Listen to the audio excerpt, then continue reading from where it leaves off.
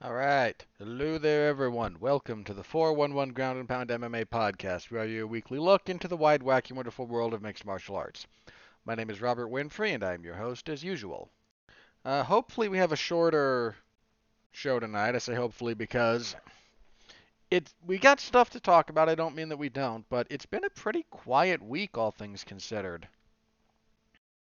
Uh, Especially on the news front. We got the pay-per-view UFC 292 to review. And we got to preview the Singapore card. Oh, that's gonna suck. Not the card itself. I'll talk about the card, I promise. But their prime time in Singapore for that one, and the prelims start at 3 a.m. my time. And because I'm me, I'm not gonna wake up early. I'm just gonna stay up. So I'll just be up Friday. I'll probably be up for about 24 hours, depending on when I get up Friday. And then I'll just stay up until the UFC event's done. So yeah, that'll be fun. That'll be fun.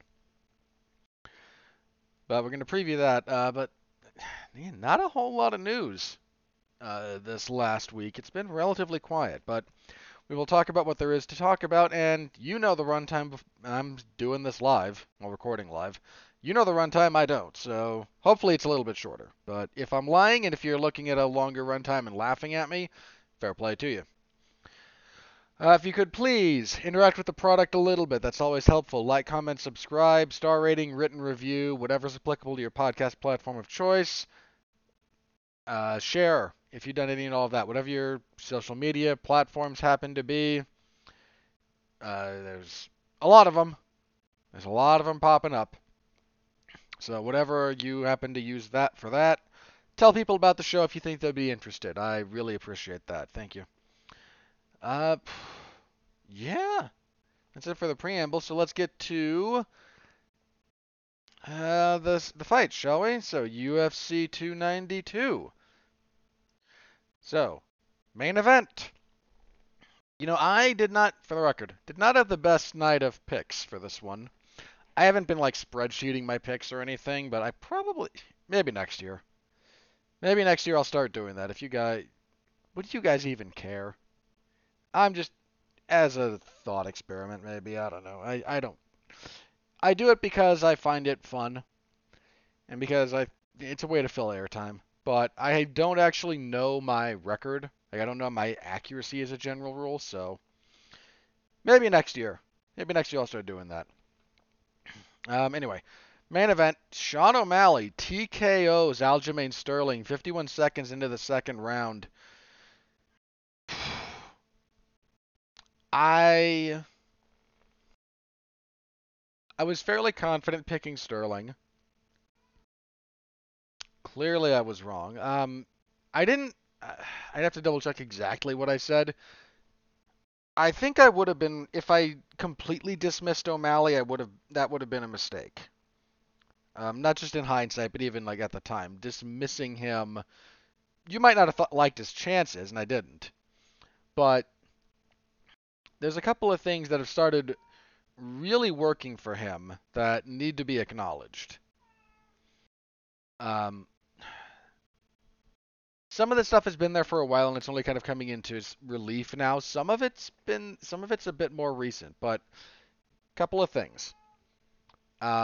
One, his his cage craft, his ring work. He's actually over this fight in particular, he was very good about keeping away from the fence. That would have been a problem for him if Sterling could have gotten him there consistently. A little bit of that is Sterling's less than stellar footwork as well. I like, again, cage position. You can argue there's a very legitimate point of distinction between footwork and, again, ring craft or cage craft, right? So I try not to use them interchangeably because some people do, and it's understandable why, but it's not. It's a little bit misleading. So not the same thing, but I'm talking ringcraft at the moment. Sterling's ringcraft is a little bit odd, and he was not able to kind of corral O'Malley in any kind of consistent way. Another thing about Sterling that This had struck me the first time I saw these two face off after Sterling beat Cejudo. I didn't think it would play as big a role as it did, but O'Malley he's taller than Sterling, and I think he had a longer reach. Sterling doesn't usually have to fight guys who have those dimensions over him.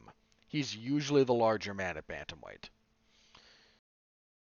And watching this, he said after the fact that he did have longer fighters to spar with and try to replicate some of that, but I'm not saying he didn't. I'm saying he looked uncomfortable with that reality. So I don't know exactly what contributed to that. There's a lot of things that could have gone into that. But he was very clearly not at his most comfortable against a guy who has a longer reach than him. It kind of threw him off. To go with that, I don't know if the first round of this fight was a lot of nothing. Well, that's not fair. I'll correct myself.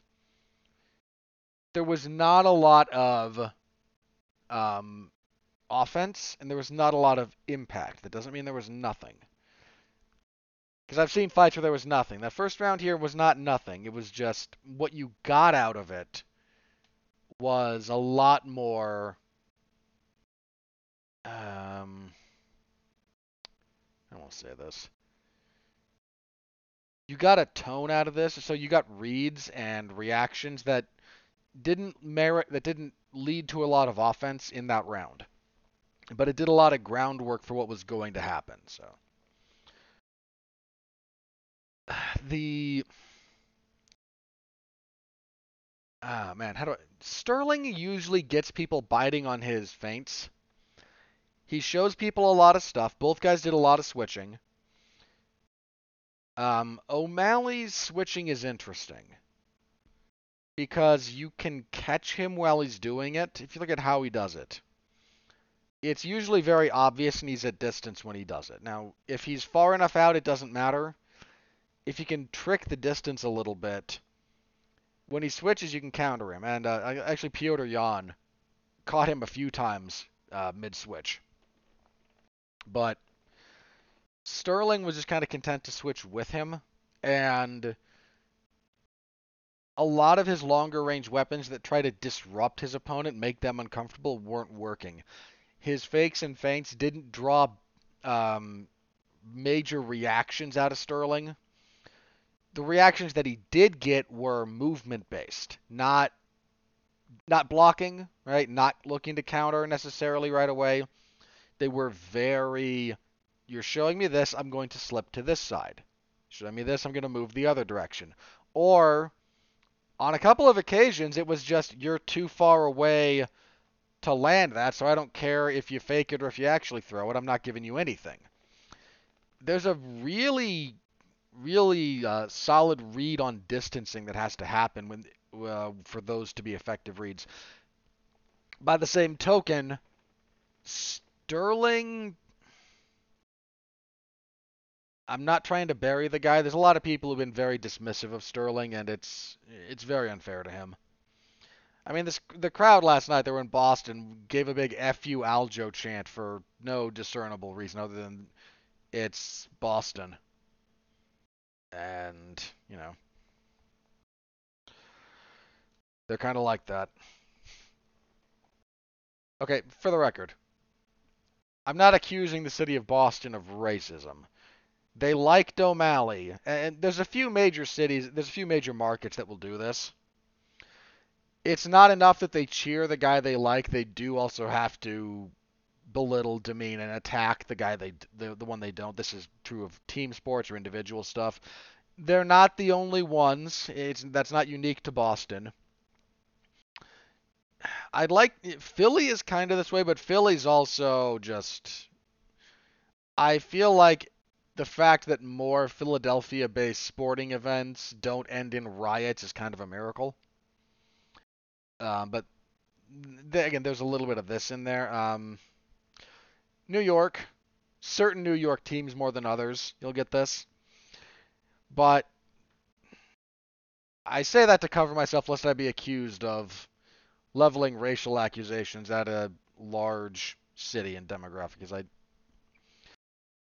Sterling's been pretty unfairly in some cases, but been pretty thoroughly booed and rejected by the fan base since he won the belt because of how he won it, and that wasn't his fault. But anyway, uh, to the point here. Sterling's not great with distance. If you're short, like if he can pick at you from the outside, he will, and he's actually pretty good at that. But he doesn't have a lot of great tricks for closing distance, or for shouldn't say closing distance like that because he's got a pretty good takedown, right? Or he comes out very aggressive and will just kind of bum rush you into the fence. Guys who have troubled O'Malley in this space are more the guys who have something sneaky. Like he'll think he's got a read on distance and then either with very subtle footwork, a little feint to set up a shift or something like that, they wind up closer than he expects, and that has given him problems. Sterling doesn't have that. I was a little surprised at the lack of wrestling from Sterling. Now, I didn't expect him to come out and just immediately fire the double leg. You can't do the most expected thing. That might have got him in real trouble. But he only even tried a takedown with like 20 seconds left in the first round. Grabbed a single, ran it to the fence,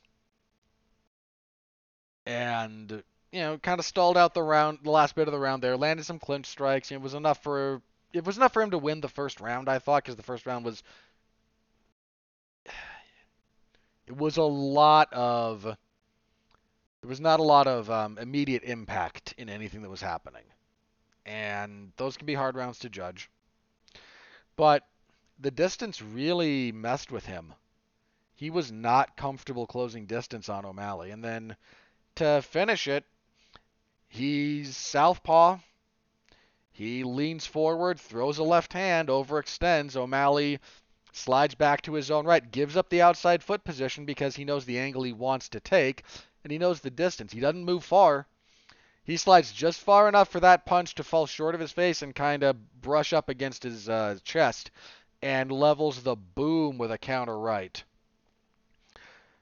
Drops him, pounds him out with hammer fists and whatnot. There's some people who I understand Aljamain Sterling's teammates being upset about the stoppage. The fact that there's been a little bit of a thing online lately is like, boy, this was an early stoppage, wasn't it? Like, no, it wasn't. It's a perfectly fine stoppage. I'm not saying you couldn't have let it go a few more shots. I'm saying it wasn't early. Um, this was a fine stoppage. So, just for my thoughts on that. And yeah, Sterling he never really got the distance. Never really got a feel for it. And that's against a guy like O'Malley who's tall and long and isn't that bad at fighting tall and long.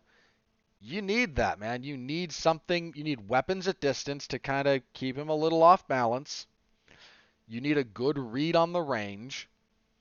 And you need some kind of tricky stuff to help you close distance. Or, counterpoint, you need to not, like, you need to just be willing to get in there and get hit in order to accomplish it. And just a really unfortunate confluence of kind of what Sterling was trying to do, what he was able to do, and again, some of those issues that he's had.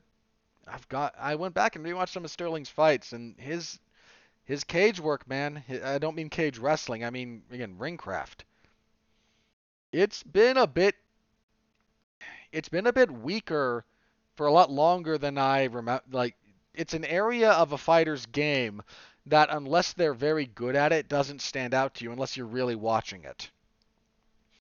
And on Sterling's cagecraft, it's got some more issues than I think most of us realized, and that again showed up here in a big way. No shortage of potential challengers for the new champion. Sterling would like an immediate rematch. Meritocratically, you could make the argument. Look, Sterling was the most successful bantamweight champion in UFC history. Let me listen to me very carefully there. UFC history.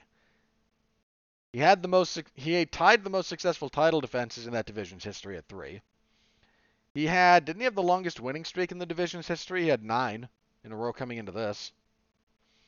He had he got a really good stat line for the division. Now, had he won here, I think the argument for him as best bantamweight of all time, period,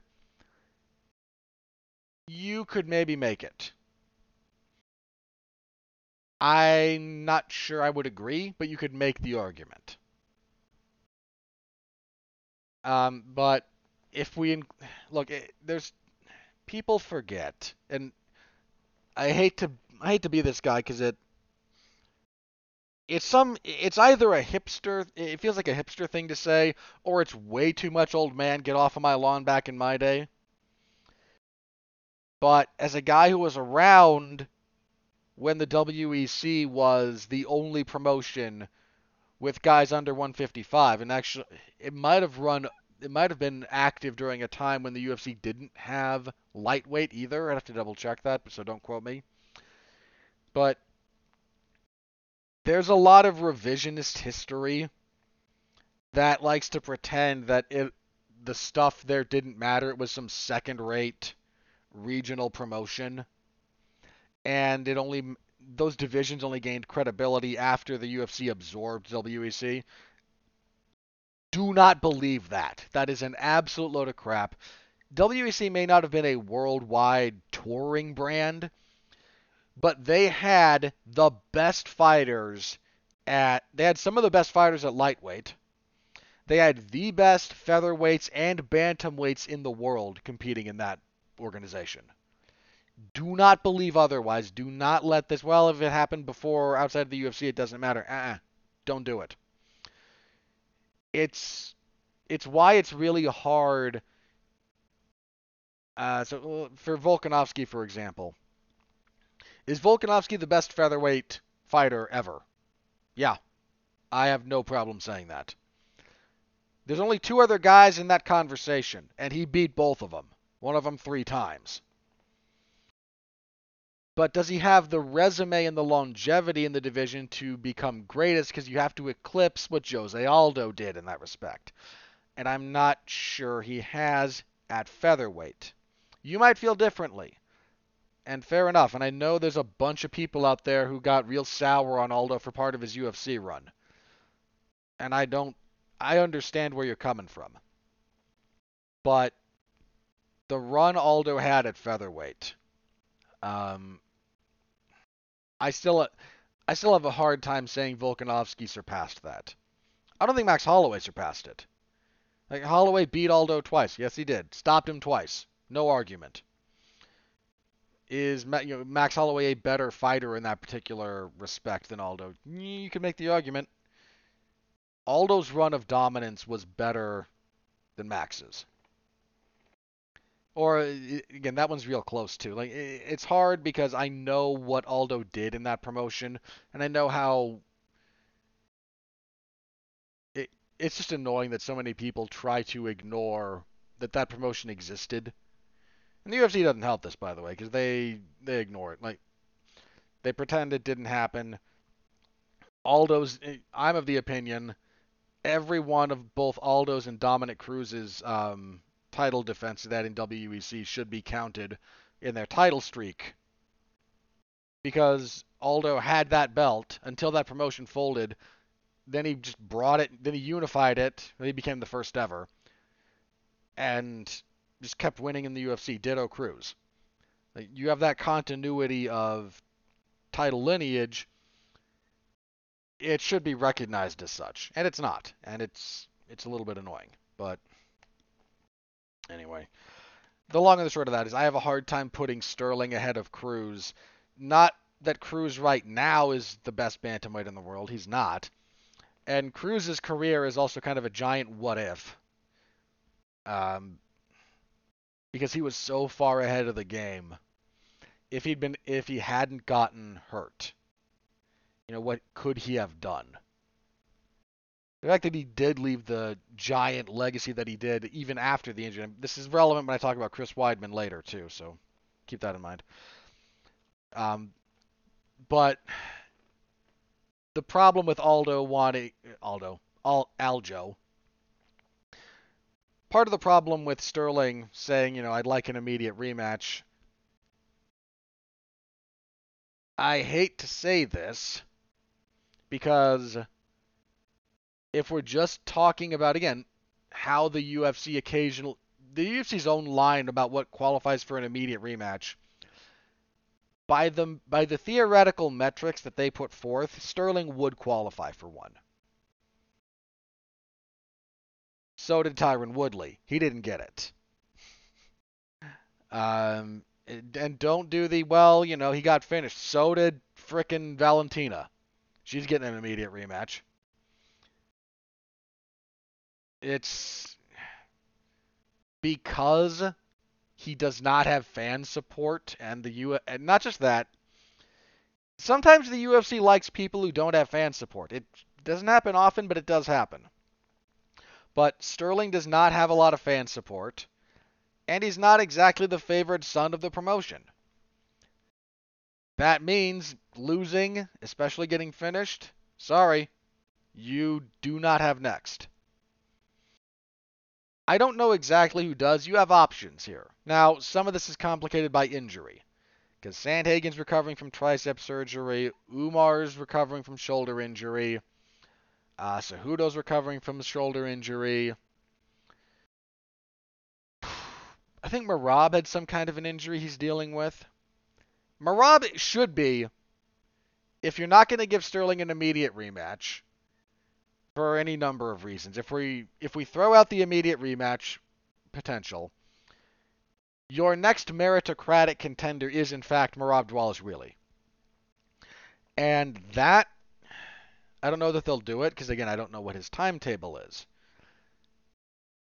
But Merab, he's short, and he's going to get hit. If Merab fights O'Malley, Merab is going to get hit. Maybe O'Malley's power is too much for him. Wouldn't shock me. But if O'Malley can't, Merab is just... he'll force that man. He will just walk through the windshield to get to you. And Sterling wasn't willing to do that. And the one time he kind of tried, it backfired. He was, all out of sorts because of distance management. Merab doesn't care about that. He'll just get there to you. And if you put him down, fair play. But he's coming at you. And he will just wrestle you to death. And I think that, I'm not saying O'Malley can't win that fight, be very clear, but that's a fight that is very dramatically going to go one way or the other, my hunch.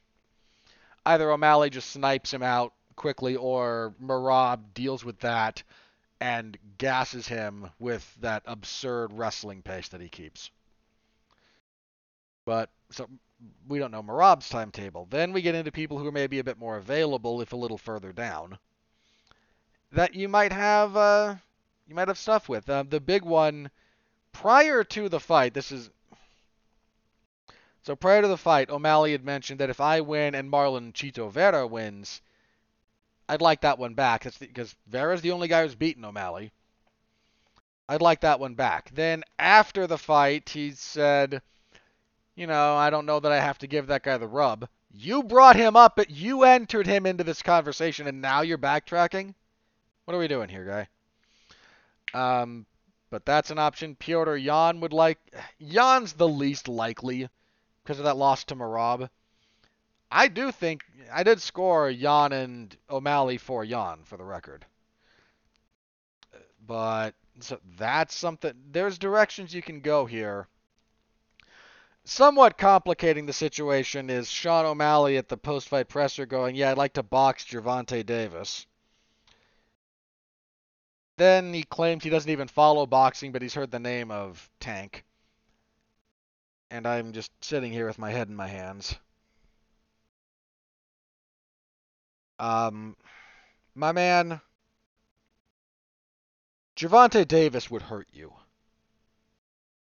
badly. This wasn't going to be in my news segment, but let me just, for the sake of saying the same thing. So after the Nate Diaz Jake Paul fight, their boxing match, Eddie Hearn was asked about it and was less than complimentary about the skill level on display. Now Hearn and Jake Paul have, they've had a little back and forth. So I'm not expecting Eddie to be a. I don't want to say he's not going to be charitable. Let me put it that way, because you can be honest and harsh, or honest and charitable, and there's ways to go about that. He's not really going to be charitable towards either Paul or, by extension, Diaz. Well, Diaz responded by saying, "I line up all your fighters and I'll beat them," and I just have to put my head in my hands again. My man, you got outboxed by Jake Paul. Any world-class professional boxer is going to hurt you so badly, it might change your life. Not for the better. The UFC should be embarrassed by this. And I mean that. You had a guy who just won your title, and one of the first things he says he wants to do is leave the sport to make money.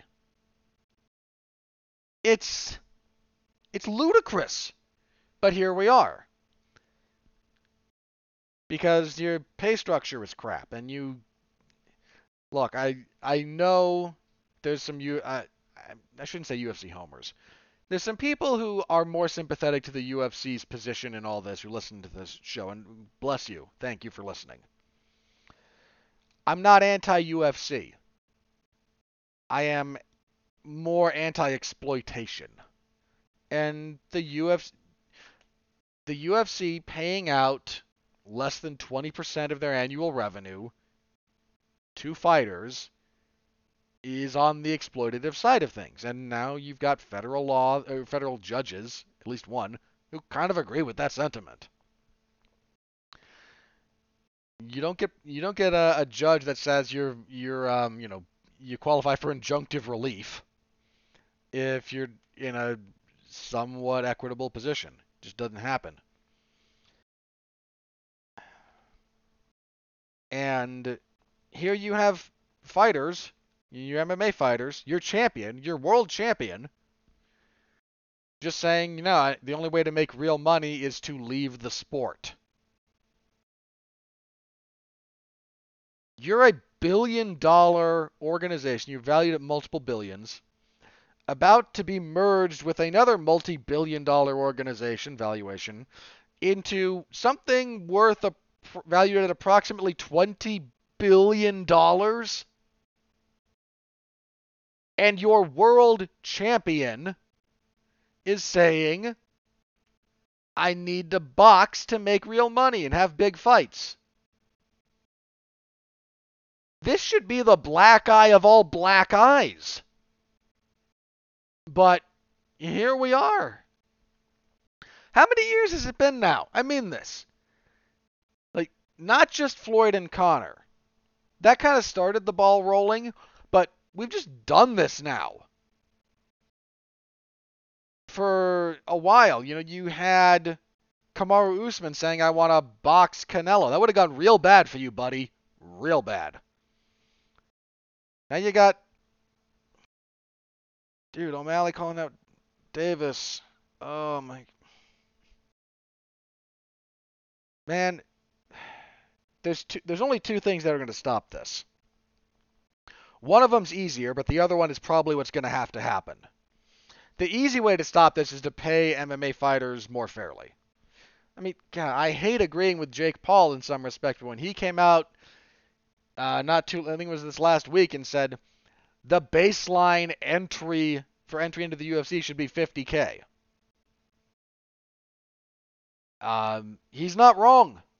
You got fighters out here every week begging for a $50,000 bonus to offset their 10-10 or 12-12 contract. if you came into the UFC on, I think 50 and 50. You know what? Tell you what. Let's even just say 25 and 25. If that was your baseline entry into the UFC, imagine what that would do for a lot of fighters. Just imagine it for a second. Dana White out here going, yeah, we did a 7 point.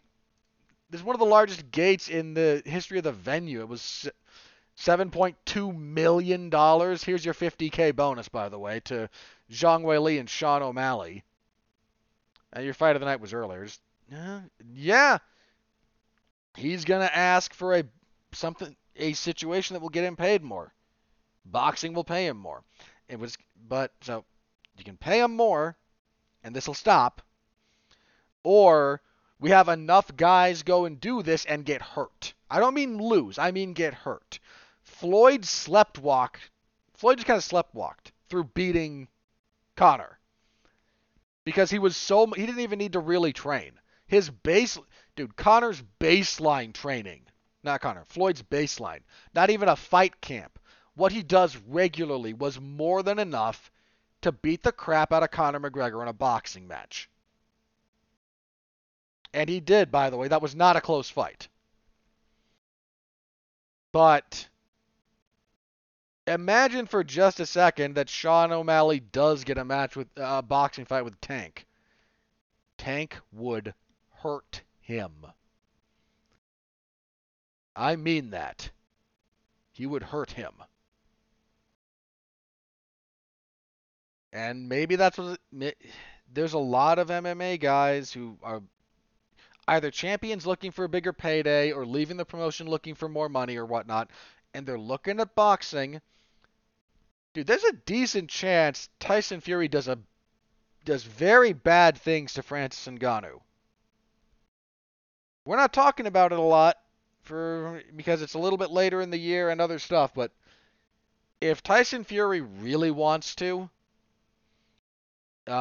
he could do a lot of damage to Ngannou.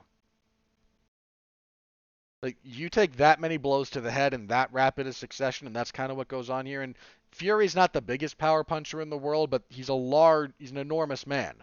There is power behind what he does. Gervonta Davis is pound for pound one of the harder punchers in the sport. He would do bad things. I mean real bad things to Sean O'Malley. And maybe that's what's got to happen. Maybe this is the only other way. This might be the only other way that this kind of slows down or stops. Either they get paid more, or we get very public, very obvious demonstrations of not just how bad this is, but the real consequences. We like to pretend that, MMA is more brutal than boxing. I'm not saying it isn't. But this notion that boxing does not catastrophically alter the quality of your life is horribly misguided. There's a lot of MMA fighters who tend to think, I'm not getting elbowed, I'm not getting kicked, I'm not getting kneed. I'm not having to worry about wrestling, so my knees don't have to get torn up as much. Yeah, sure, sign me up. And then, 150 punches to the head later. That's not terribly inaccurate for some of these guys. Davis, not so much. Tank's not a big volume guy, but some of them, man, and your defense ain't there, and your footwork's not there, and your cardio is not lined up for 3-minute rounds, you're going to get hurt. And, well, that's kind of the state of bantamweight right now. O'Malley's got a big following. I am not part of it. I do not understand it, but it exists. I mean, if you want to understand how much the UFC is going to try to first of all, Dana White afterwards going, there's no such thing as Dana White privilege. Buddy, you're a promoter. I get your job is lying, but yeah, bull.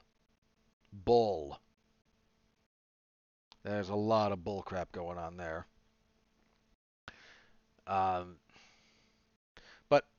almost immediately after it happened, the UFC put this whole fight up for free on their YouTube channel. the UFC is, I shouldn't say they're trying to strap a rocket to O'Malley. Here's the problem with this. O'Malley built his fan base on his own. And most MMA fighters that have fan bases do it on their own. The UFC is just a platform. O'Malley's out there streaming and podcasting and YouTubing, and he's going out of his way to build up his fan base because the UFC doesn't do much for their fighters in that respect. And it's worked. He's become very popular. I don't pretend otherwise. So the UFC trying to capitalize on this and trying to act as a force multiplier for it going forward. They'll probably try to do the Cheeto fight. I think Cheeto will be ready by the proposed date. And I think they're going to try to keep him away from Marab. And they'll use any, I shouldn't say they'll use any excuse. They understand the opportunity that O'Malley presents, and I think given the choice between a fight that he is likely to lose to a guy that no one cares about, or a fight that, I mean, Cheeto's actually got a decent fan base. So, whereas Marab is just, Marab. That's kind of my hunch, but we'll see how things shake out. Who knows? Uh, that's all. And I don't know what Sterling got asked about moving up to featherweight, and he responded, if Sean O'Malley can do this to me, imagine what Volkanovski could have done to me. Fair point, sir. Very fair point. So, gonna reassess some things. He's not getting an immediate rematch. Every bit of the incentive structure, not the meritocratic side of things, but the incentive structure is against it. And that's a problem. That's a problem I don't think he's gonna be able to overcome. So whether he stays or not, I don't know. That's a little bit up in the air, but I give Sterling credit, man. He handled this about as classily as you can. Didn't take anything away from O'Malley. Didn't protest the stoppage. He got asked about it at the presser and said, I thought it could have gone on longer, but he didn't. Like, he wasn't up in arms about it. Um, I just he handled this as well as you could, and I want to give him credit for that. So that's where we are at bantamweight. Very talented division, and not sure how long O'Malley sits on top of it or not, but you better take him seriously if you're going to fight him. All right, co-main event. I almost don't know why this happened. So Zhang Weili defeats Amanda Lemos via unanimous decision. There was a 49-45, 50-44, and 50-43. I was 50-43, I believe. I gave her a 10-8 first and a 10-8 fifth. As for the 49-45, you could give the fourth to Lemos. I didn't. I don't think there's a terribly compelling case for her in the fourth, but it does exist, and it deserves to be acknowledged that it exists. Here's the only close moment of this fight. In the first round, Zhang gets a pretty quick takedown, is beating up on Lemos against the fence. Lemos takes a pounding, wall walks, gets double-legged, but as she's getting double-legged, she grabbed a ninja choke. And I have to say this because everyone and their dog thought it was a Darce, because that's what commentary thought. Because Joe Rogan either legitimately didn't see that the arm wasn't trapped, or didn't. I'm going to assume that he just didn't quite see in the heat of how rapidly that developed the specifics of it, and fair enough, commentary is hard. And Cormier either didn't know or just... Dude, Cormier was... Golly.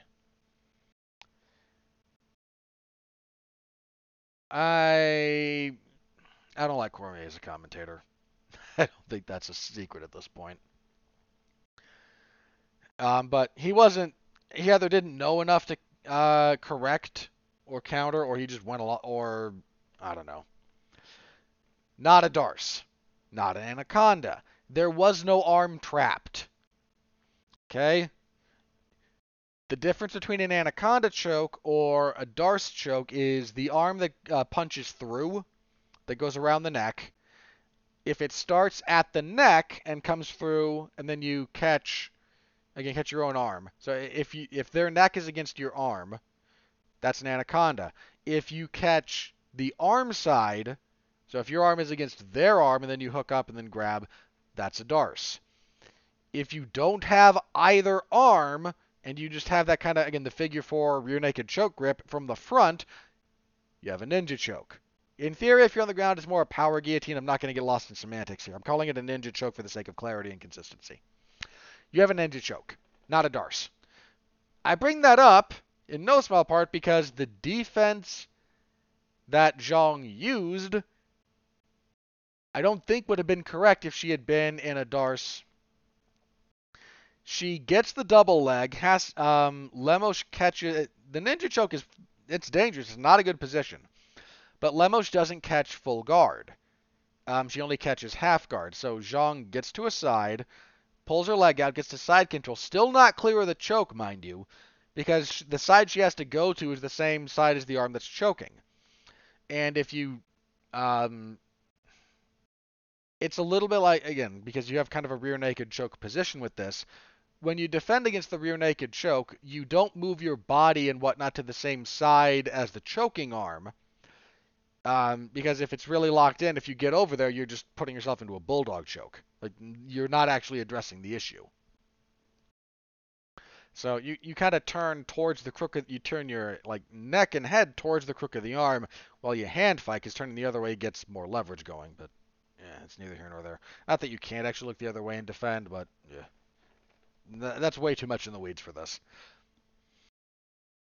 But going that same direction, so she goes to that side and is not really out of the choke. It's the same kind of thing with a guillotine, by the way, a traditional guillotine. You need to get to the safe side, which is across the body, because if you want an example of this, Frank Mir and Czech Congo. Mir grabs a guillotine, Congo gets to side control, but he's on the same side as the choke, and so instead of the forearm being across the throat, all you've done is moved off to the side, so you're now in kind of more rear naked choke position with the forearm and the biceps on either side against the carotid arteries. And Mir puts him to sleep because that's not the safe side. Well, again, that's kind of the side Zhang winds up passing to. And so she's still in danger. She knows she's in danger. She's not stupid. So part of the way she gets out is actually really cool. She throws knees to the body to induce movement. And once Lemos has to move to address the knees, Zhang gets her head out, gets the back, proceeds to beat the crap out of her for longer. That's the only close moment in the fight. Lemos lands a couple of punches in round 2, nothing substantial. You could argue 4 because there's no grappling. I'd still give it to Zhang for just generally being more active. The final numbers for this are stupid. So Zhang Weili turned in the second highest strike total differential in UFC history here. Final totals, let me double check. I want to make sure I get these right. So, total strikes. Total. Zhang Weili landed 296, which is very high. And Amanda Lemos landed 29. Zhang landed 250, more than like 250 more total strikes than Lemos. Dude, Amanda Lemos only attempted 68 total strikes. When you have landed, what, 231? When you have landed 231 more total strikes than your opponent even attempted, If we change that to significant, Zhang land 163 to 24 from Lemos. I mean, this was not a competitive fight. I give Lemos credit for being tough. I give her credit for never giving up. She got dropped in the fifth too. She got dropped hard. I give her credit for not quitting. I will. I will absolutely give her that credit. She was not ready for this. And that's very apparent. Uh, one, the UFC Dana White mentioned, like, we'd like to do China again. That's some logistical stuff that goes into that. But you've got Zhang Weili, and you've got I think my presumptive number one contender would be Yan Xiaonan. You've got two Chinese fighters who fighting for a UFC title. I think that would be a first. I think that would be the first time you had two Chinese fighters, Chinese nationals, fighting for a UFC title. If you can put that in China, you do. That's just promotion 101. Uh, I don't know. Here's the thing about this. So Zhang's striking is kind of interesting. She's got a nice Sanda style sidekick, and let's not get into. Please don't kill me for that one. But it is. Like, if you look at how she throws her sidekick, it is very much in the style of again, Wushu Sanda.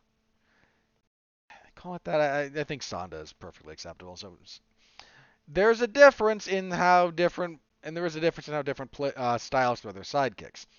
The traditional karate one is not the same as, dude, even Stephen Thompson.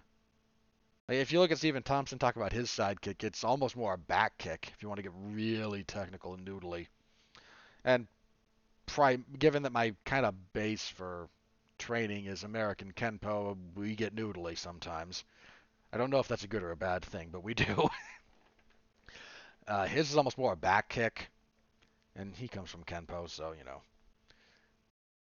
But that's different. The Savate sidekick, what is it, chasse, is a little bit different. That's actually a touch closer to Sanda's. But once you've seen the Sanda guys throw it, or even people who like coach Sanda fighters and will just spar that way on occasion, it's very obvious when someone has that style of sidekick versus another one. Um, and hers is very Sanda. But her power's more in her punches. She's when I say I'm not sure how much longer she's going to be champion, I would favor her over Yan. I don't think I favor her over Tatiana Suarez. Zhang can be out wrestled. That was kind of what cost her in the Rose Namajunas rematch, was getting out wrestled, especially later. And Suarez is, a beast. So I don't know about that, but this was a wipeout. This was a wipeout. This was Lemos being not just a level below Zhang. This was like 2 levels, maybe 3. Like, you get blowed out this badly. I mean, Zhang's accuracy, like, 296 of 358. She was landing, like, she landed 80% of her strikes in the first, 80% in the second, 68, 62, and then 80 again. So I don't know what that breaks. So if we kind of average that out, we're what? High 70s? Dude, if you're landing 75% of your strikes, if that's your accuracy,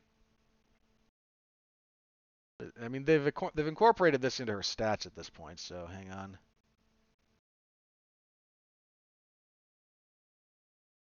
Or they haven't updated her career stats yet, because her career striking accuracy currently sits at 47%, which is actually a little bit on the low side. I should say a little on the low side. Hang on. You want to be close. You want to be like 50-ish. A lot of guys are close. Like, you miss more than you land, as a general rule. Zhang landing a lot more than she missed. Oof. Yeah, the performance here in terms of her accuracy was so lopsided. It's going to raise her average by a significant number. So she should probably fight Yan Xiaonan next. And if they can make it in China, then cool. Lemos, yeah, she might rebound from this, but this was a bad loss. All right, next up, Ian Machado Gary defeated Neil Magny via unanimous decision to 30-26 into 30-24. 30-24 is way too generous to Gary. Was I 30-20? I might have been 30-25. Um, so they got some heat on this one between the two of them because Magny, I have to yell about this. Not yell, but so Neil Magny, when asked about how he expects the fight to go and whatnot at some pre-fight press doohickey, Gary wasn't present, but doing some of this pre-fight media. He mentioned he was looking forward to that he's a dad now, so he's getting used to delivering, and he's gonna give him the kind of whooping a father, like something like this. Gary took exception to this because so what? You beat your child. Like, oh, God. And look, Gary's trying to fire himself up and find an angle to generate heat for this because Neil Magny stepped in on a week's notice to replace Jeff Neal. And clearly, Neil Magny is not admitting to child abuse. He's drawing a comparison here. I don't think Neil Magny beats his 3-year-old. Just throwing it out there. He might, and if he does, screw him, for the record. But I don't think he does. And Gary then, got bent out of shape about it, and, this is justice for your kid kind of crap, and I'm just, it's pathetic. But I wish I could leave it at that and say it was just a stupid angle that Gary cocked up to try and, motivate himself and generate interest, and Magny just, making a reference that, anyone with half a brain knows what he's actually saying, but this is fighting, so here we are. But then, because MMA is MMA, people got on Twitter and were like Brendan Allen, I think was the one that was just doing I occasionally whoop my kids and nobody says anything, and he's just angling for attention more than anything else. And how are we here, by the way? Can I just, for the record, how are we here in the MMA space where we're now debating, again, like child abuse?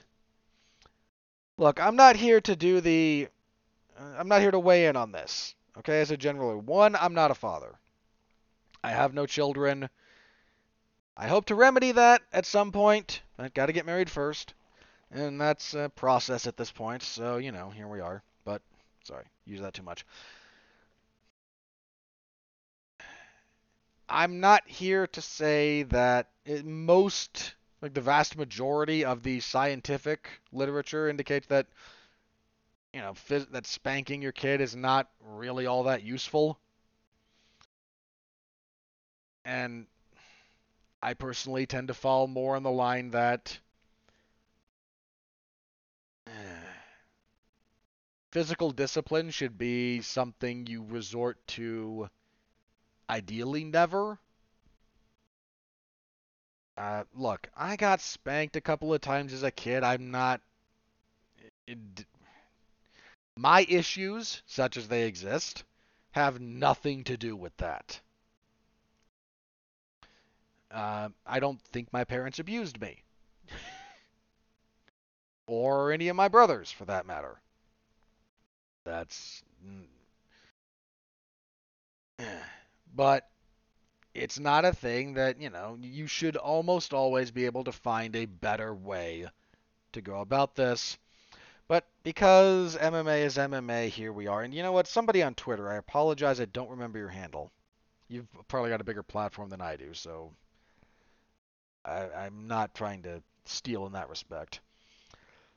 But when you look at how fighters conduct themselves in some respects, in these kind of like narrative things,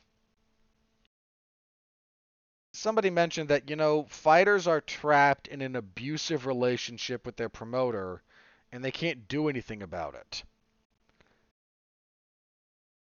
And when you put a lot of the, and this is somewhat aggregated behavior of a lot of different people with their own sets of baggage independent of, their relationship with the UFC, fighting does not tend to attract the most well-adjusted people.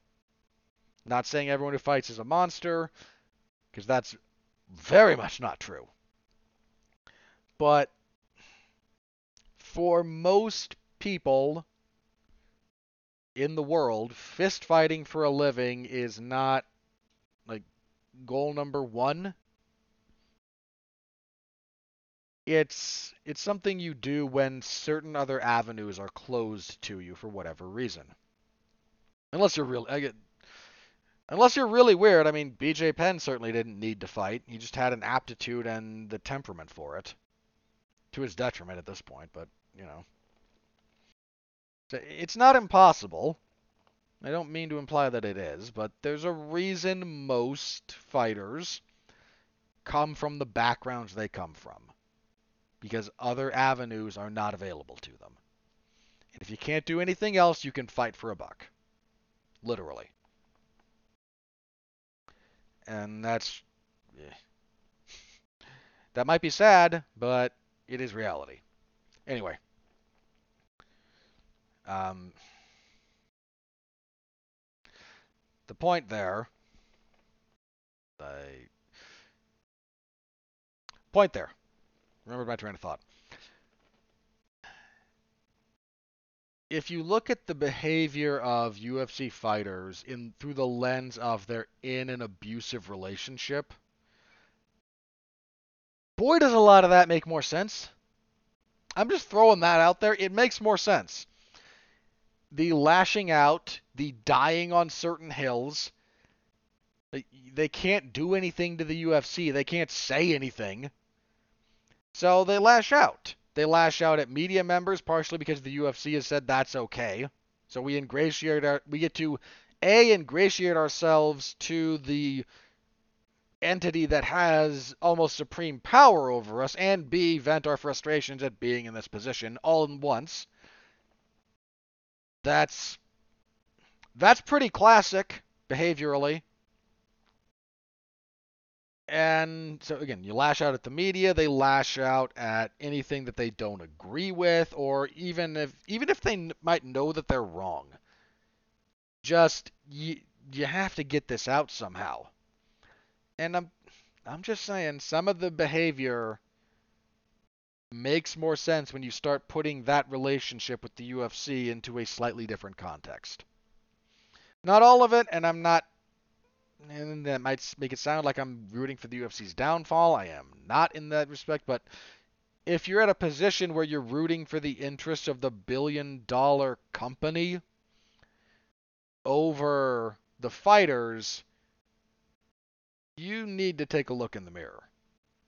And that doesn't mean you can't enjoy the UFC. You can. I do. But look, it doesn't mean you can't shop at Walmart. You can also acknowledge, and I'm not knocking on Walmart here, I'm using this as an example. You can also acknowledge, hey, problem sometimes with, how workers are treated. Or, you can still use Amazon and say, boy, people employed by Amazon are getting a raw deal. And that should change. I can watch the UFC, I can enjoy the product, and I can also say fighters are getting screwed. If you can't, dude, I know MMA fandom is cyclical. I've been through like 3 or 4 generations of MMA fans. Depending on how you want to categorize when they come in and when they fall out, I've seen different generations come and go, and some stay the whole way, and some don't, and some stay a little longer than others, and what have you. But I'm aware of the burnout that occurs in MMA fandom. And lately, the burnout is coming less from product fatigue and more from people seeing how the sausage is made. A lot of this has become very public over the last, 18 months, 2 years. And a lot of people have started have kind of gone like, I'm out. I'm not comfortable with this, and whether this is a moral stance or just I was a little burned out anyway, and now seeing how this is done, seeing the details, no thanks. They're cashing out. Um, the UFC doesn't care that much at the moment because one, they can still kind of tour and make up for that.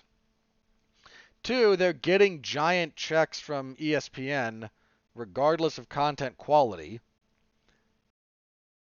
And look, that's the big one, right? They get giant check from ESPN if they hit a minimum number of events. They don't care the UFC does not actually care if anyone watches.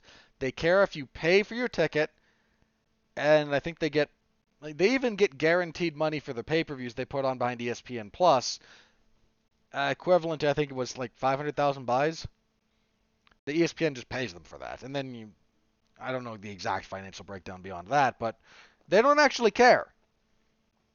They, they don't care if they don't care if anyone outside of the arena watches the upcoming card this Saturday. They don't care. They don't care how many people log on to ESPN Plus until their contract negotiations come up. They don't care because they're getting a check regardless of how well it does. So, yeah. Anyway, MMA we get into the dumbest. We have the dumbest debates in MMA spaces. We just do.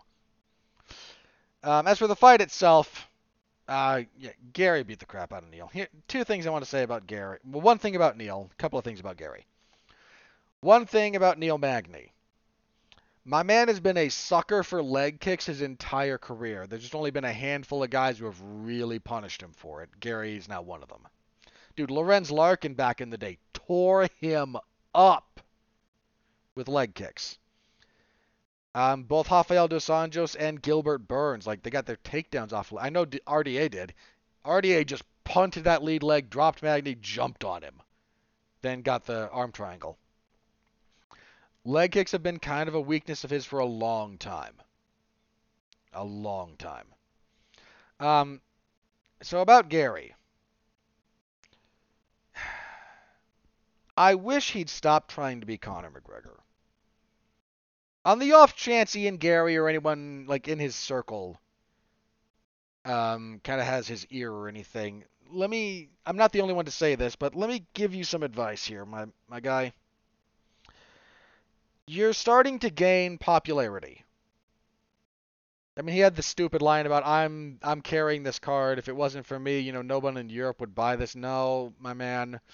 Sean O'Malley has like 10 times your followers on social media. A whole zero more, if not more.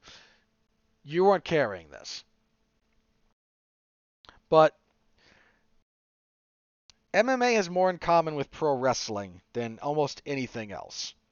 And some people don't like that because MMA fans still have inferiority complexes about the legitimacy of the sport and don't like being associated with a performance rather than a competition. Which is ridiculous. I mean, for the same reason a bunch of pro wrestling fans, there's a bunch of them that don't like being associated with MMA because suddenly they're reminded that, oh, one of the major players in one of the major companies had a couple of real fights and thoroughly got demolished. And a lot of the guys you cheer for you cheer for them because of the performance and the character, not their actual ability to do anything. One of the champions in WWE got double-legged cleanly by a very out-of-shape fan. But, hey, world champion. Sorry, my relationship with professional wrestling is odd at the moment. Anyway. You know what? So I don't get accused of double talk or anything. One of those was a reference to CM Punk. The other was a reference to Seth Rollins. Neither of whom I am a fan of. In either combat sports or professional wrestling, for that matter. Anyway, moving on. The problem is MMA, especially fighters, have not yet learned what it took pro wrestling. In fairness to pro wrestling, it took them a while to learn it too. MMA should have learned this by now, but they won't because they don't like taking lessons from pro wrestling. Here's the lesson, guys. If you're trying to be a knockoff of a successful act, you will fail. Straight up. You want to know how many... There is a graveyard of failed clones of successful gimmicks in pro wrestling. The wastelands of Verdun.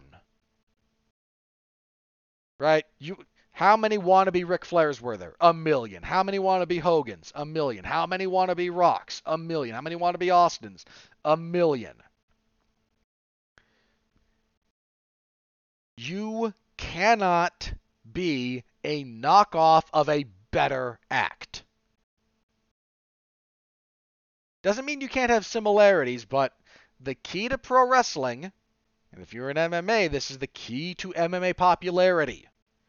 One, in MMA popularity, you do kind of have to win. So that's part of it.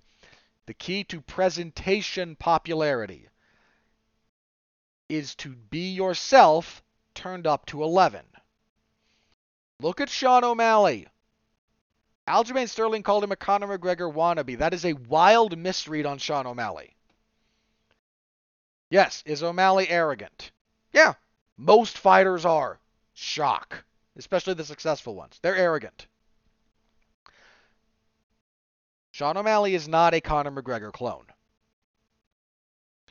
Ian Gary is doing a bad Conor McGregor impression. And the negative thing about this is when he stops, on the occasions you just get Ian Gary being Ian Gary, he actually works. Like, his presentation works. But you can see the switch flip in his head where he kind of does the, oh, right, I have to be Conor. Let me quote Conor. Let me ape this bit from Conor. He was doing that at the press conference, and it was pathetic. It was pathetic. When he's just himself, the difference is night and day. My man, you're at a point when your natural kind of budding popularity based on your success can either go higher or start curdling. If you keep trying to be Conor, it's going to curdle. You're not Conor. Heck, Conor isn't even Conor at this point. But it still kind of works for Conor as much as we roll our eyes at all the stuff he says because we know it doesn't mean anything. He's still being himself. When you're yourself, this will work. You don't have to be a Conor clone. Please don't. Find yourself, find your voice, and turn that up. If you want to, I don't know how many people here watch professional wrestling at the moment, but you want an example of this in the contemporary landscape? Austin Theory is doing a bad John Cena impression. Not in exact mannerisms and whatnot, but that's kind of the thing he's doing. It's a bad John Cena impression, and everyone knows it, and it's not actually working for him. Then there's LA Knight, people are complaining that he's, this weird mix of Stone Cold Steve Austin and The Rock. But everything he does is genuine. Like, look, did those two bleed into his presentation? I think by his own admission, they did. But he's not doing a Rock impression. He's not doing an Austin impression. He's found how to turn up himself. And does it look a little bit like some of his influences? Yeah, it's going to. That's inevitable. And there's going to be some Conor influences on Gary, I'm sure, but trying to do him one-to-one is not going to do you any favors. You need to find your voice and your personality and turn that up. Not be a loud wannabe Conor. That will not work for you long term. It will fail you. As for the fight, again, he just tore him up with calf kicks.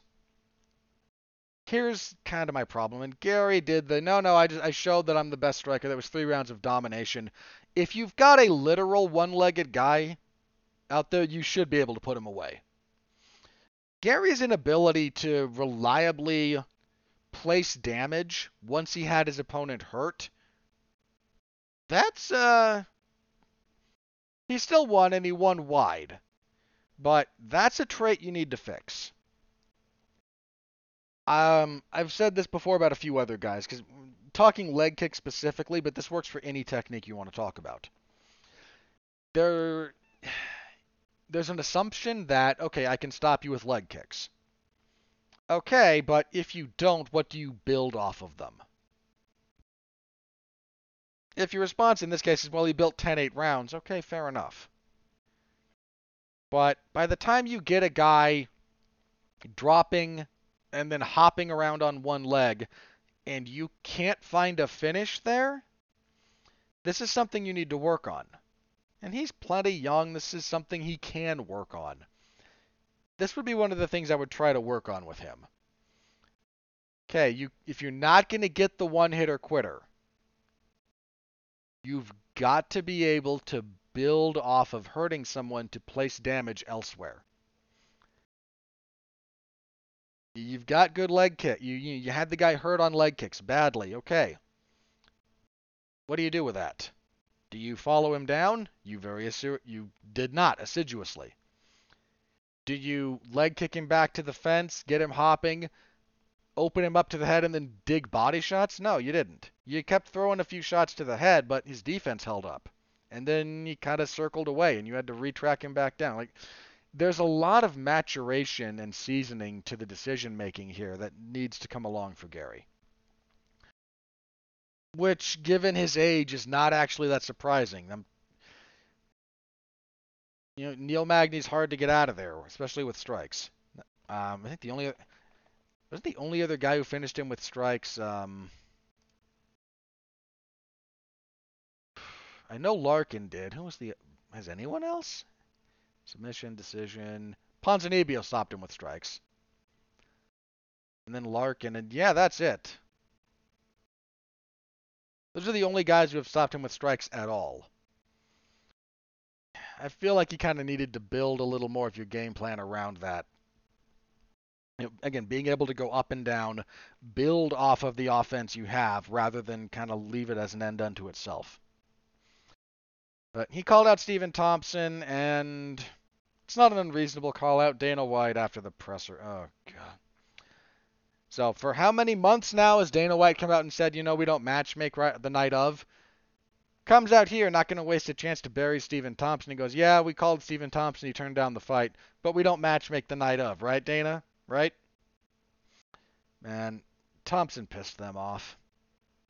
And it's unfortunate, but he did. And so they're going to do stupid stuff like this.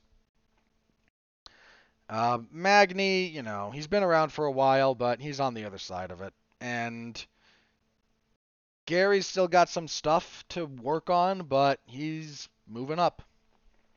And fair play to him. Mario Bautista defeated Damon Blackshear via unanimous decision, 229-28 to 30-27. Not much here. Blackshear stepped in on very short notice, like a week's notice, to fill in for Cody Garbrandt. Solid enough win for Bautista. I don't have a whole lot to say about this fight. It just doesn't stick in the mind. Also, bantamweight, kicking off the main card, Marlon Vera defeated Pedro Munoz via unanimous decision, 230-27 to 29-28. I gave Munoz the second, but I gave Vera 1 and 3, and 1 was close enough. Vera's still kind of a slow starter. I thought he did the more quality work in the first, and that's what got that round to him.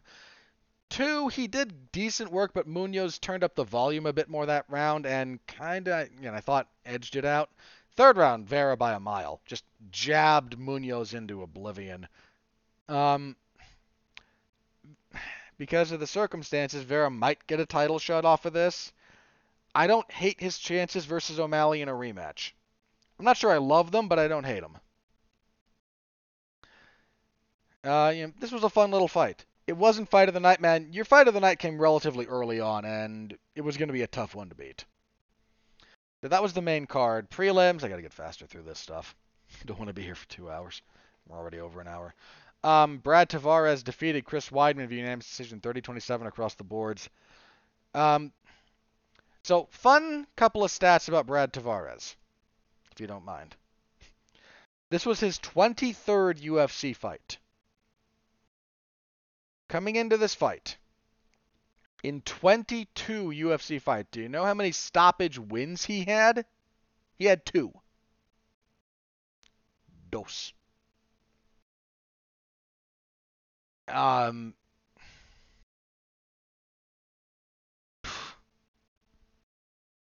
This was about as safe a fight as you were going to get, is kind of the point there. And Weidman, I appreciate him getting back here. I really appreciate him getting back here. But he's almost 40. He lost 6 of 8 coming into this, so he's lost 7 of 9 now.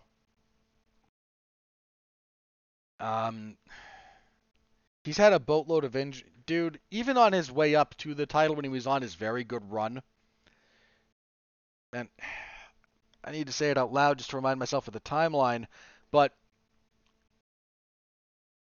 his title wins over Anderson Silva, both of his title wins over Anderson Silva actually, because he won the belt and then defended against Anderson. Those happened pre-Reebok deal. That's how long ago they were.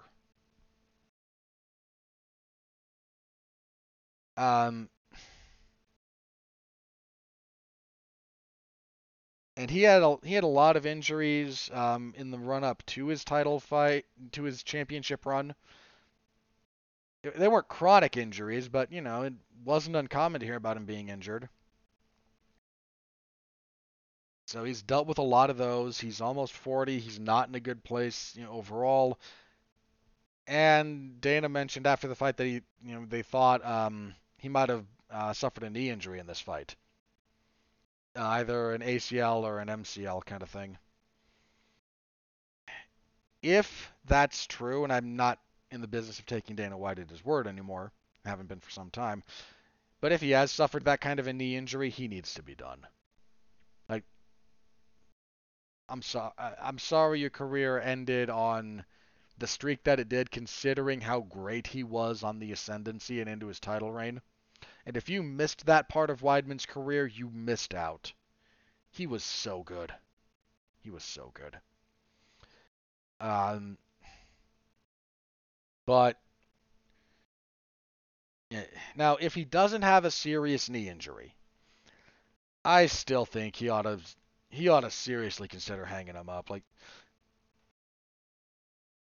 I don't know who would be in a comparable position to him in the UFC middleweight division right now. I don't know what his fun old guy fight is to retire on. Right? I don't know. If Rockhold were still with the UFC, actually, because they're both kind of washed. If that fight were to, because that fight changed Weidman's career. He threw one wheel kick, ill-advised. Rockhold got his back, got him down, and beat the crap out of him for the rest of that round. They sent him out there again, and he just got the crap beat out of him some more, and he has never really been the same. I know he looked good against Romero. He won a round. And he was on route to winning the decision, and then he got flying kneed. Okay. You and I remember that fight a little bit differently. I actually had it 1-1 going into the third. But man, if you can't if you can't beat Brad Tavares, I don't know what we're doing. As for the technical stuff on the fight, Tavares landed nasty calf kicks.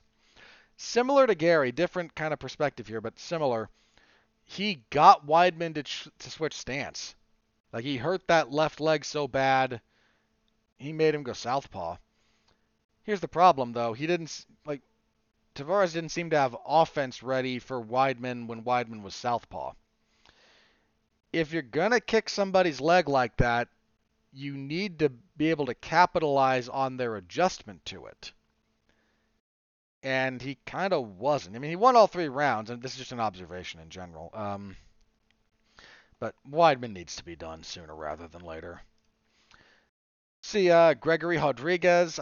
Somebody brought this up. I heard it somewhere. It might have been Aaron Bronstetter on Morning Combat. But Gregory Rodriguez is Brazilian, so his nickname shouldn't be RoboCop. It should be Hobocop. That amused me. He knocked out Dennis Tululin with elbows from back mount. 143 of the first. Initially, my thought was the elbow that lands that starts everything going wrong is illegal. It hits the back of the head. The question is, like, where does it start? Is it... Because if Rodriguez starts throwing that elbow at a legal target and then the other guy moves and makes it illegal, that's not a foul in the same way as, like, deliberately hitting the back of the head. And in that circumstance, I can kind of see that Tululin might have moved around enough to muddy the waters, but that basically shut Tululin's lights off. He then, like, one more elbow and he was already unconscious. Just brutal stuff from Gregory Rodriguez. So Kurt, one of our the next 2 fights are our tough finale fights. Kurt Holloway catches Austin Hubbard with a really nice triangle choke, 2:39 of the second. Holloway gets the back. As Hubbard's escaping, he grabs an arm. As Hubbard is escaping that, he falls right into a triangle choke. Really nice stuff from Holloway here. Really nice. And in your fight of the night, the bantamweight tough finale, Brad Katona beats Cody Gibson 229-28 to 30-27. 30-27 is not a good scorecard. Gibson had the first. This was nuts. This was all action. Back and forth, momentum swings. These two hit each other a lot. What were the final statistics here, actually? Hang on. Yeah, so total strikes, Brad Katona 173 of 327. Cody Gibson 169 of 273. These two went to work. I kind of thought, again, I was wrong, I think, on both of those predictions. Again, I didn't have a great night that way on that respect, but fun fight. Dana intimated that Gibson will be sticking around in the UFC too. He deserved it. Yeah, good fight. Fight of the night. Absolutely deserved it. Fun fight. At middleweight, Andre Petroski beat Gerald Meerschaert via split decision, 29-28. Petroski's an odd fellow.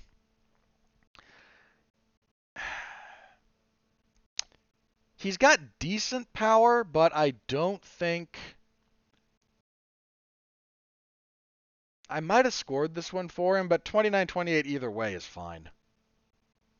Like, round 1, I think, went to Petroski. Round 3 pretty clearly went to Meerschaert. 2 was close enough. Or 1 was close enough, and then 2 was to Petroski. I don't remember. Petroski, he's got decent power, but his delivery system's all over the place. And his cardio isn't great if he's not on top. He's okay wrestling and grappling if he's the one on top of it, but if he's not, it actually drains him pretty quickly. After the fight, he mentioned he's still trying to fight Bo Nickel. I wouldn't hate that fight necessarily, but Nickel seems to be like they're trying to do stuff with him, and Petroski is just kind of a guy. So, yeah. And you could very easily make the case that Mershard actually won this fight. Women's flyweight, Natalia Silva defeated Andrea Levy in a decision 30-27 across the board. Silva just, they fought at kickboxing distance, and Silva just kind of tore Lee up from there. And kicking everything off, Karine Silva guillotine choked Marina Moroz, 4:59 of the first. Nice guillotine from Silva to get things done at the end there. She was better than Moroz everywhere. Yeah, I mentioned already, but your fight of the night was Katona and Gibson. Performances, O'Malley and Jung. Who should... I almost feel like giving champions a 50K bonus should be something they don't do, because that much shouldn't matter to a UFC champion, but, you know, here we are. Mentioned already the gate, like 7.24 million. Good event for Boston. Yeah, my full report, MMAZona411mania.com. Give it a read if you are so inclined. Much appreciate it. All right. Moving on. UFC on ESPN Plus 83 will be early Saturday morning from the Singapore Indo Stadium in Kallang, Singapore. Main event is going to be sad. It's going to be sad. Max Holloway and the Korean Zombie Sung Jung. I said before that if Jung is kind of looking to make this his retirement fight, this is the last of the three greatest featherweights that he hasn't fought. No, I don't include Conor in that list. But he fought Jose Aldo for the belt and lost. He fought Volkanovski for the belt and lost. The only other of the three great featherweights that he hasn't fought is Max Holloway. If he wants this to be his retirement, it's not in South Korea, but it's, sort of close enough. It's a flight. How long a flight is that, actually? I don't know. But, since the UFC doesn't seem like they're going to be going to Japan or Korea again in the near future, if this was as close as they could get him, then, well, fair play. But I'm not, he's going to lose. Max Holloway is still great. And Jung is past it. And I'm going to be sad. I can live with this being his retirement fight to, the last great featherweight he hasn't fought, okay? I'm not going to pretend that this is a terribly competitive fight. Unless Max has horribly slipped for reasons unknown to anyone. Because Jung still got some power, but it's Max Holloway. This isn't a hard pick. I just hope it doesn't turn into a very sad fight. That's all I'm hoping. I might feel sad about it because, dude, Jung gave us some barn burners. But, yeah. I'm not telling you to gamble on this one, but Max Holloway is an easy pick. Co-main event, Anthony Smith and Ryan Spann. Man, Ryan Spann is so up and down. He's had some good wins. And then these two fought before in 21 and main evented. And Smith choked him out in the first round. I think Spann at his best can win this fight. Smith's on a 2-fight losing streak. Ankalaev stopped him, and then he couldn't do a whole lot against Johnny Walker. But I don't know. I have a hard time seeing why. If Spann comes out and can land some punches, he can change the complexion of this.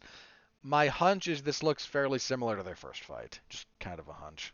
Might be very wrong on that one. This is another fight, by the way. This one's going to be dramatic one way or the other. Both Smith and Spann tend to be dramatic fighters in that respect. They don't win or lose small.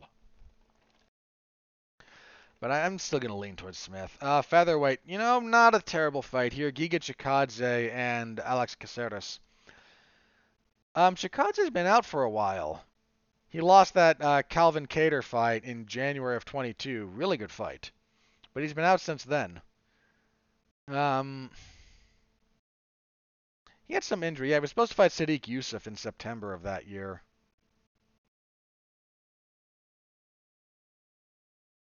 Um, I I'm not gonna be one of these guys who pretends that Caceres is like the worst guy in the world anymore. There was a time period when you could. How long ago was this, by the way? Hang on. If we look at like 2011,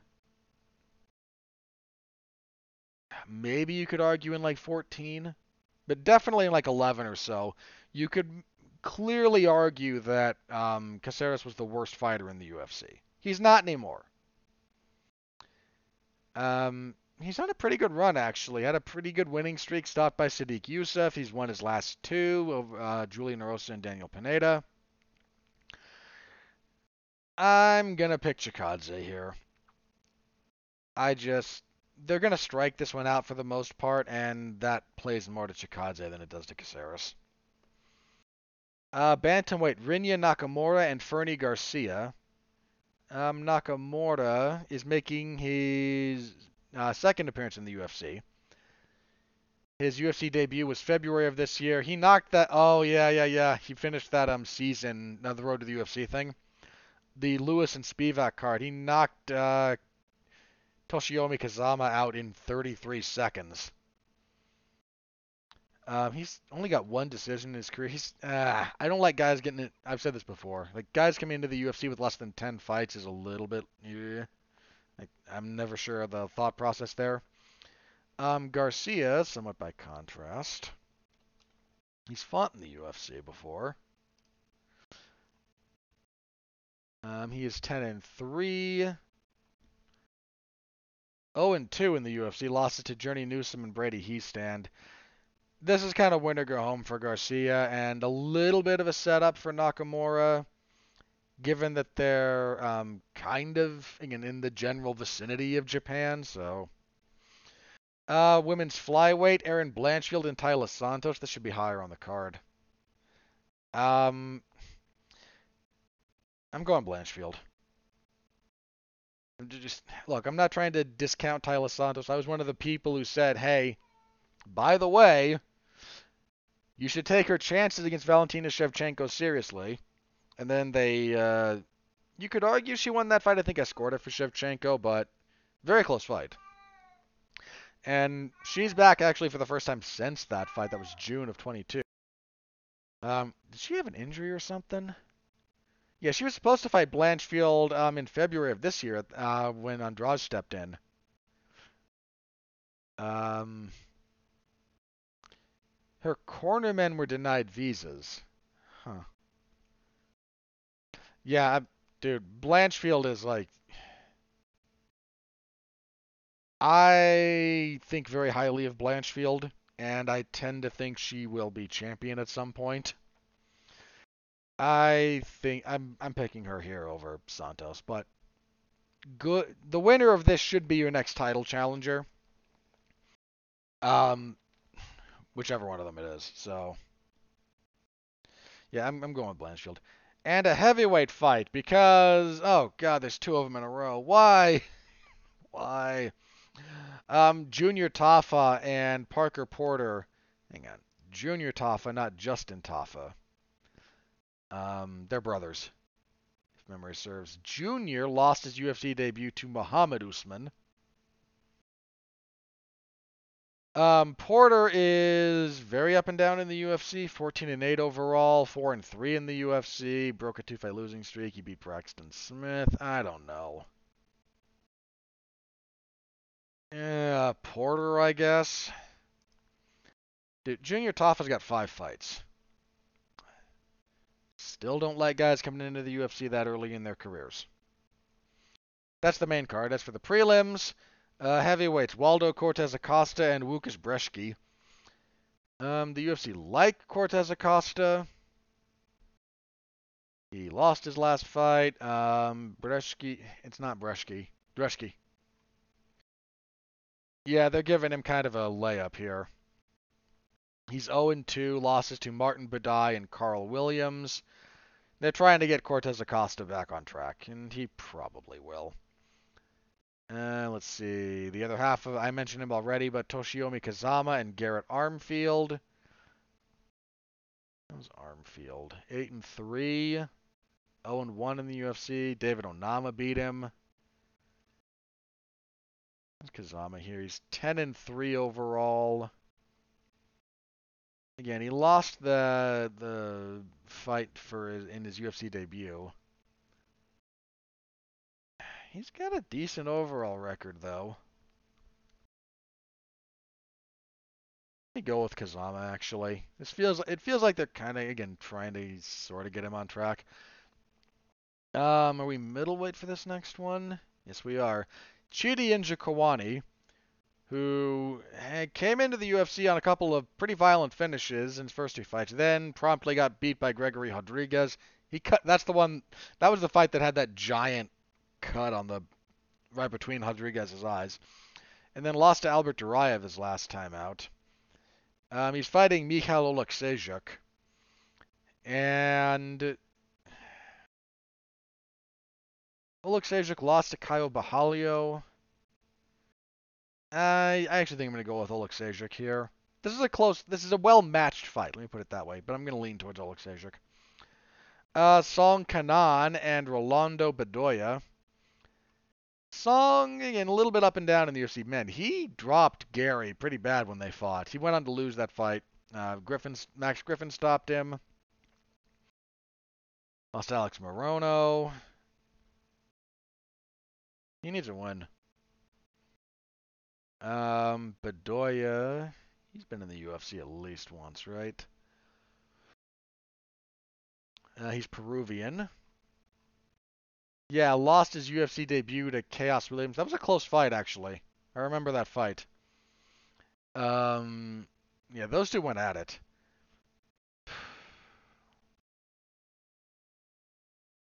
I might actually lean towards Bedoya here.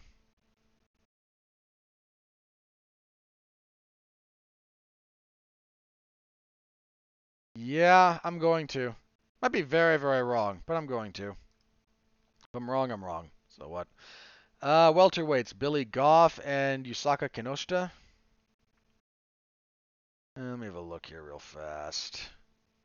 Kinoshita is 6-2. Believe he's fought in the UFC. Yes. Adam Fugit stopped him. Whereas Goff, 8-2. I want to say it's his debut. Yes, it is. On a 6-fight winning streak. Okay. Um. Hmm. Kind of a tough one there, actually. Let me go with Goff. Let's see. Women's flyweight. Liang Na, or Na Liang. Yeah, Na Liang. Na is her family name. She's fought in the UFC a couple of times. Yeah, lost them both. Ariane Carnelose and Silvana Gomez Juarez. She's been out for a bit. Yeah, a little over a year. She's fighting JJ Aldrich. That's a tough draw. Aldrich she's not unbeatable, but she's hard to beat. On a 2-fight losing streak, though, to Erin Blanchfield and Ariane Lipsky. Aldrich is usually just kind of solid.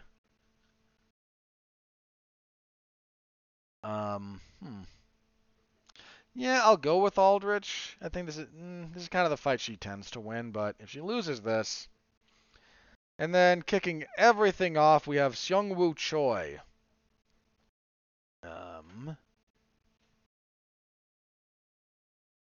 Who has lost his last 3 fights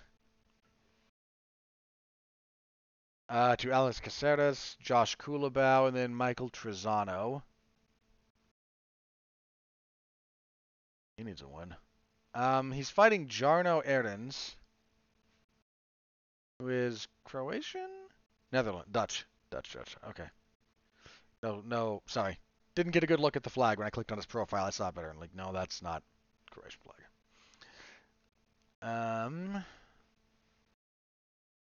Yeah, there's a lot of places that have similar flag structure. Hang on, I might be making a complete fool of myself. No, I'm okay. I like there's the crest in the middle of the Croatian flag, but that's the primary difference. Okay, the Slovakian flag that's a little bit okay. I know too much about flags. It's kind of weird. Aaron's lost his UFC debut to William Gomez about a year ago, actually. He's been out for a bit. Had a fight with David Onama fall through. And let me take a quick look at Choi here. This is Sting, right? Yeah. 3-5 in the UFC. Jeez. I mean, look, his first couple of fights were Movsar Evloev and Gavin Tucker. Like, those were rough draws. The Zalal win and the Erosa win were actually pretty good. And the Kulabau fight was close. Um, Let me go with Choi, but not going to be too surprised if Aaron's pulls this one off. And yeah, that's the card. Early Saturday morning, again, 3 a.m. my time, prelim start. I will be covering you in the MMA Zone of 411mania.com, so stop by, say hello. I'm going to need all the support I can get. I've basically cut soda out of my diet. I might have to grab a caffeinated beverage for that one. Again, I'm just going to be up for like 24 hours, so yeah, that'll be fun. Hopefully the fights are good, right? Let's hope. Only bit of news I have for this week. We got announced Kevin Holland versus Jack Della Maddalena being added to the September 16th card. That's headlined by the rematch between Alexa Grasso and Valentina Shevchenko. They're calling it like Noche UFC because it's being held on Mexican Independence Day. So, good fight. No complaints about the fight. Gonna lean towards JDM there, but Holland's got some interesting dimensions to him, and he hits hard enough that he's gonna keep JDM honest. So, good fight, good addition to the card. All right. Like I said, it's been a slow news week, so let me check Twitter or X or whatever it is, and we will see if anything new is broken. If not, we will do plugs and get out of here. All right. Nope. Nothing new seems to have broken, so let's move on, shall we? Plugs. Damn You Hollywood is now going to be basically a Monday podcast. We used to be a Tuesday institution because stuff was on Mondays. Stuff is now not really on Mondays, so we kind of got moved over there. So this Monday, Mark Radulich, Alexis Hana, and I will be talking about Blue Beetle, the sort of bomb that nobody asked for. I feel bad for that movie. I haven't seen it yet. I will, of course, watch it before we review it, but that's what's on Damn You Hollywood. Last week, on Damn You Hollywood, myself, Mark Radulich, Pat Mullen, and Dorian Price got together and we reviewed The Last Voyage of the Demeter, which we were rather complimentary of and is sadly not doing well. Kind of a shame that it couldn't quite find an audience. It's not a bad movie. Anyway, so that's what's up for that. This week, what do I got? Okay. MLW stuff on Thursday, per usual. WWE SmackDown on Friday. UFC on Saturday. And I will be covering AEW's All In event Sunday. So, busy week for me this week.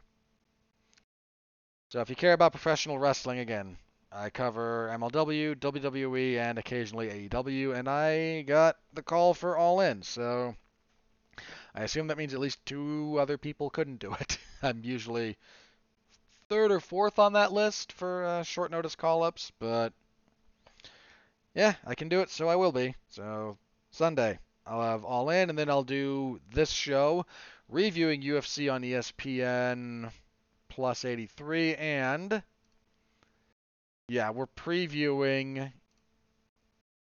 UFC on ESPN 53, the UFC's return to Paris, France, headlined by Cyril Gane and Sergey Spivak. How's the rest of that card look? Manon Fior and Rose Nami. Rose at flyweight, going to be an interesting proposition. Curious about that fight. What else? Give me one other thing on here. Come on. One other good fight. Give me one. I can't find one.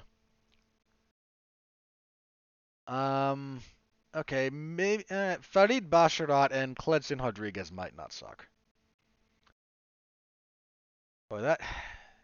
Okay, up further on the card. I don't hate Benoit Saint-Denis and Thiago Moises. You got two. The top two fights for that card are actually good. Gon and Spivak I like. Fjord and Namajunas I like. But it gets kind of thin after that. Boy, Gon needs that win. Especially after what happened when he fought John Jones. I kind of think he'll get it, but if he's going to show off some improved skill sets, this is the time to do it. Anyway, full preview of that next week. All right, that's it for me. Thank you all very much, as always, for listening. I appreciate you. Stay safe out there and continue to be well, be safe, and behave.